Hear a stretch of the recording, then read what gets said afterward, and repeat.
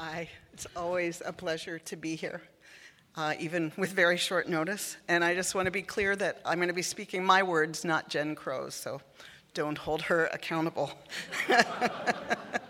And also to lift up Ruth McKenzie, who, as you can see in the order of service, picked up a lot of things today she wasn't counting on, and to acknowledge that I was going to be preaching in Burnsville, and Terry Bernor, our intern, is down there covering for me. So what a fabulous team everybody is, right?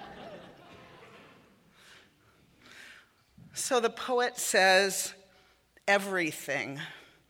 One person, just one person, to whom we could confess anything, not just things criminal, petty thefts, white-collar crimes, insurance scams, illegal drug use, cheating on taxes, collecting illegal benefits, domestic assault, stupid antics in our youth that we'd like to forget. Not only things criminal, not only turpitude. Now, I don't know about you, but that's not a word that I use every day.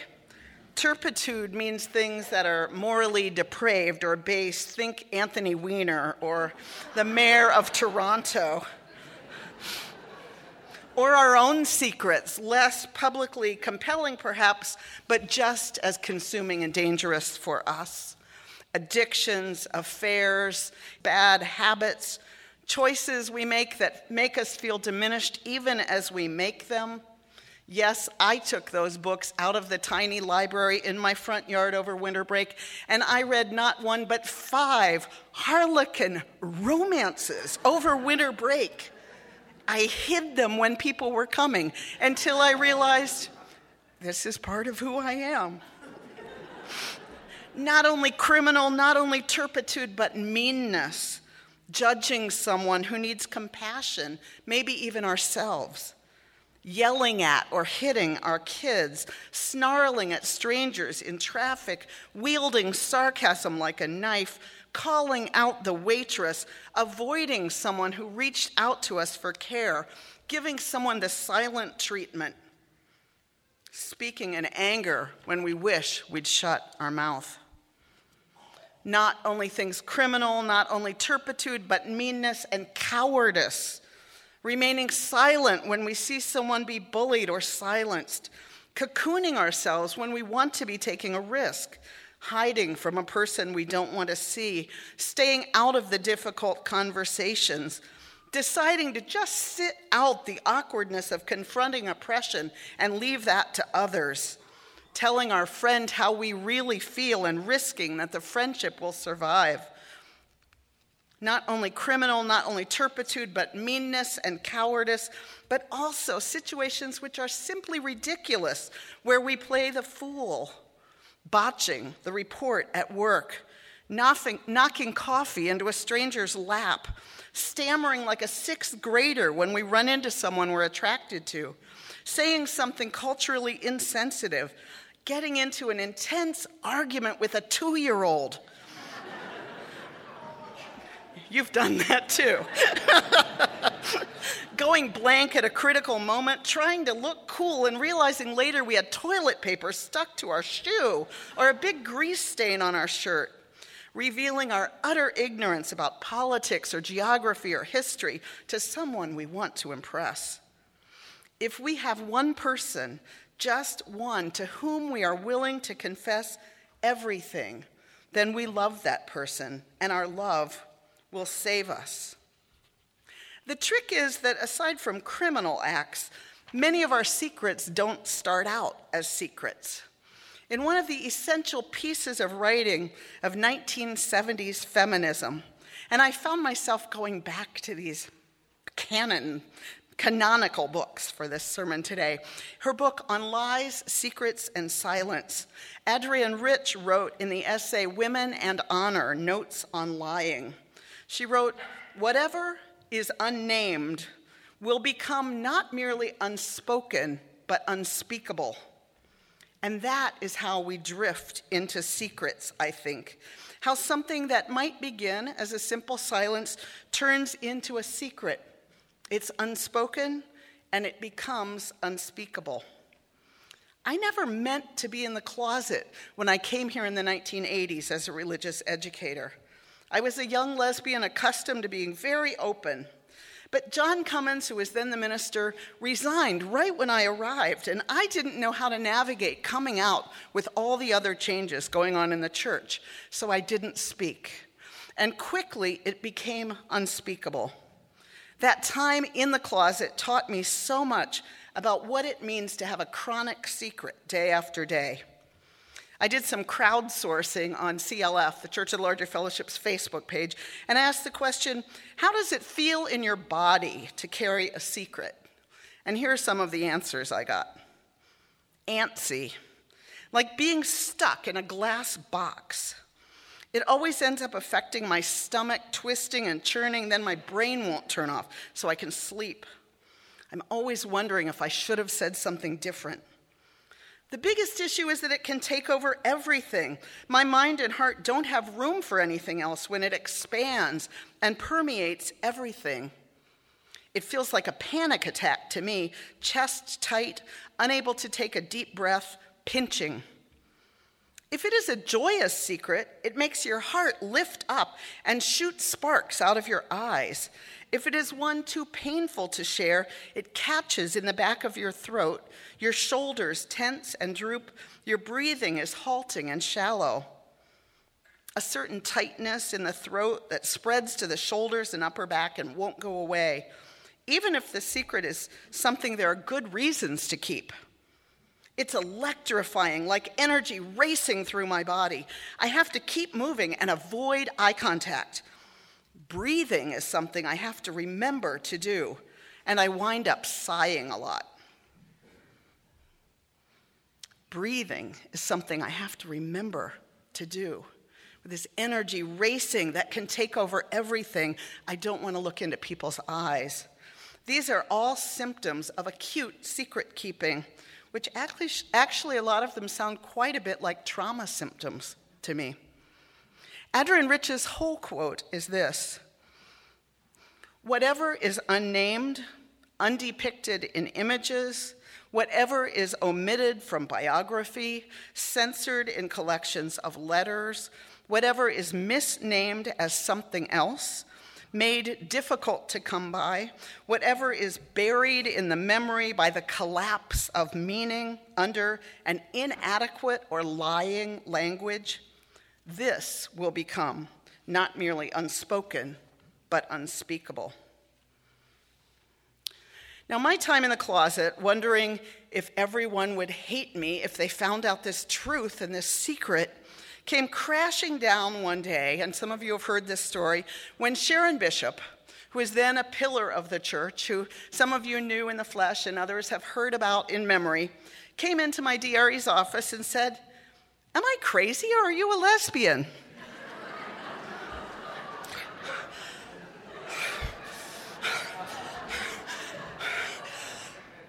"You're not crazy." That was all I could say. Sharon, seeming not to even notice my reality, went on, "Well, I assumed that. I mean, the first time I ever saw you, and I know we talked about it at the board meeting before we hired you, but then you never seemed to want to talk about it, so I started to wonder." The board had talked about it? What I had thought was unnamed, omitted, censored, had been talked about at a board meeting? Years ago now? So many secrets are like that. People are protecting each other from what we already know. After September 11th, my then 4-year-old school instructed us not to talk to the kids about the Twin Towers, not to talk about it. We lived in Washington, D.C., and this was very personal and intense for us. The teachers said they wanted to protect those young kids, and they were confident it would not make it into their classroom. Well, I was dubious, but I didn't want to be the parent who wrecked their perfect order by having my kid out on the playground dispensing this knowledge. So I followed their advice, but in typical UU fashion, I kept asking questions like, "Did anything unusual happen at school?" And Gia kept saying, no, nothing. The attacks were on a Tuesday, and school went on until Friday morning, and I'd been out every night leading services at churches around Washington, D.C., which was on lockdown. Friday morning, Gia's school was canceled. I was staying home. So when I called Gia down to breakfast, Gia arrived with a backpack and hat and said, "I want to eat on the airplane this morning, Mom." And I said, "Okay." And then I looked under Gia's arms where there were 2 books. One was an adult book with absolutely nothing that a 4-year-old would ever be able to identify, no images at all, called Talking to Children About Death. The other was a War Resisters League calendar. I looked at Gia and I said, "We need to talk." And Gia said, "What?" I said, "Well, something kind of bad happened." "What?" "Well, an airplane kind of went into a building." "Actually, Mom, it was 2 airplanes that went into 2 buildings and someone did it on purpose." "Why did they do it on purpose, Mom?" So much for protecting the children. I had left Gia alone. I had followed orders to protect the other kids. We keep secrets to protect each other, and who, in the end, are we protecting? In this culture, there's a long list we could make of what is unnamed, omitted, censored until it becomes unspeakable. In essence, a secret, whether in mainstream media or at a typical Minnesota Nice potluck. Not only loneliness, but human suffering, all kinds of oppression, racism, classism, sexism, heterosexism, ableism, ageism, nationalism, cruelty, indifference, greed, fear for the planet, grief, the list goes on and on. I am no longer living in the closet as a lesbian in any part of my life, and yet every day I navigate whether or not to come out to people on planes or at the dog park or at the hair salon. Marriage equality won't change that. We are all, whatever our sexual orientation, deciding whether to come out multiple times every day, multiple times. And as someone who grew up in a family shrouded in silence, the big secret we all danced around was my father's violent temper. The default to shame clicked in for me early in life, and then resonated with me as I carried other secrets or was in the closet. T.S. Eliot concludes his poem, "If we have one person, just one, to whom we are willing to confess everything, then we love that person and our love will save us." Duke University researchers were shocked to discover that between 1985 and 2004, the number of people with whom the average American discussed important matters dropped from 3 to 2. Even more stunning, the number of people who said there was no one with whom they discussed important matters tripled. In 2004, individuals without a single confidant were a quarter of the people surveyed. Now, mind you, that's just important matters. That's not things criminal or turpitude or meanness or cowardice or playing the fool. That's just important matters. Jacqueline Olds and Richard Schwartz, psychiatrists, wrote in a book called The Lonely American, Drifting Apart in the 21st Century, we began to notice how hard it was for our patients to talk about their isolation, which seemed to fill them with deep shame. We began to notice that most of our patients were more comfortable saying they were depressed than that they were lonely. Unfortunately, talking about loneliness in America is deeply stigmatized. We see ourselves as self-reliant people who do not whine about neediness. So maybe one secret which underlies many of our lives is this loneliness, which we are afraid to acknowledge. We want to show off beautiful plants in pots, not stand there with an empty bowl and say, "I don't know what happened." Olds and Schwartz also lift up that there are more people living alone in the United States now than at any other time in history. Now, I do not equate living alone with loneliness or presume that everyone in a committed relationship feels that they can talk to that person about everything, including the relationship itself. No place is more lonely than a relationship without trust, because it is also claustrophobic. It's a claustrophobic loneliness. We who grew up in families where we learned to be isolated from ourselves and each other need to work hard to create lives where we have one person, just one, to whom we're willing to confess everything. Now, T.S. Eliot wrote his poem without the useful research, which we can now access from Brené Brown. Have people watched her TED Talks, any of you, about vulnerability? If you have not, I really recommend them. Brené, B-R-E-N-A, and 10 million people have now watched them. She's done extensive research in shame and vulnerability and wholehearted living. Brown writes, shame needs 3 things to grow out of control in our lives: secrecy, silence, and judgment. When something shaming happens and we keep it locked up, it festers and grows. It consumes us. We need to share our experience. Brown says, shame happens between people and it heals between people.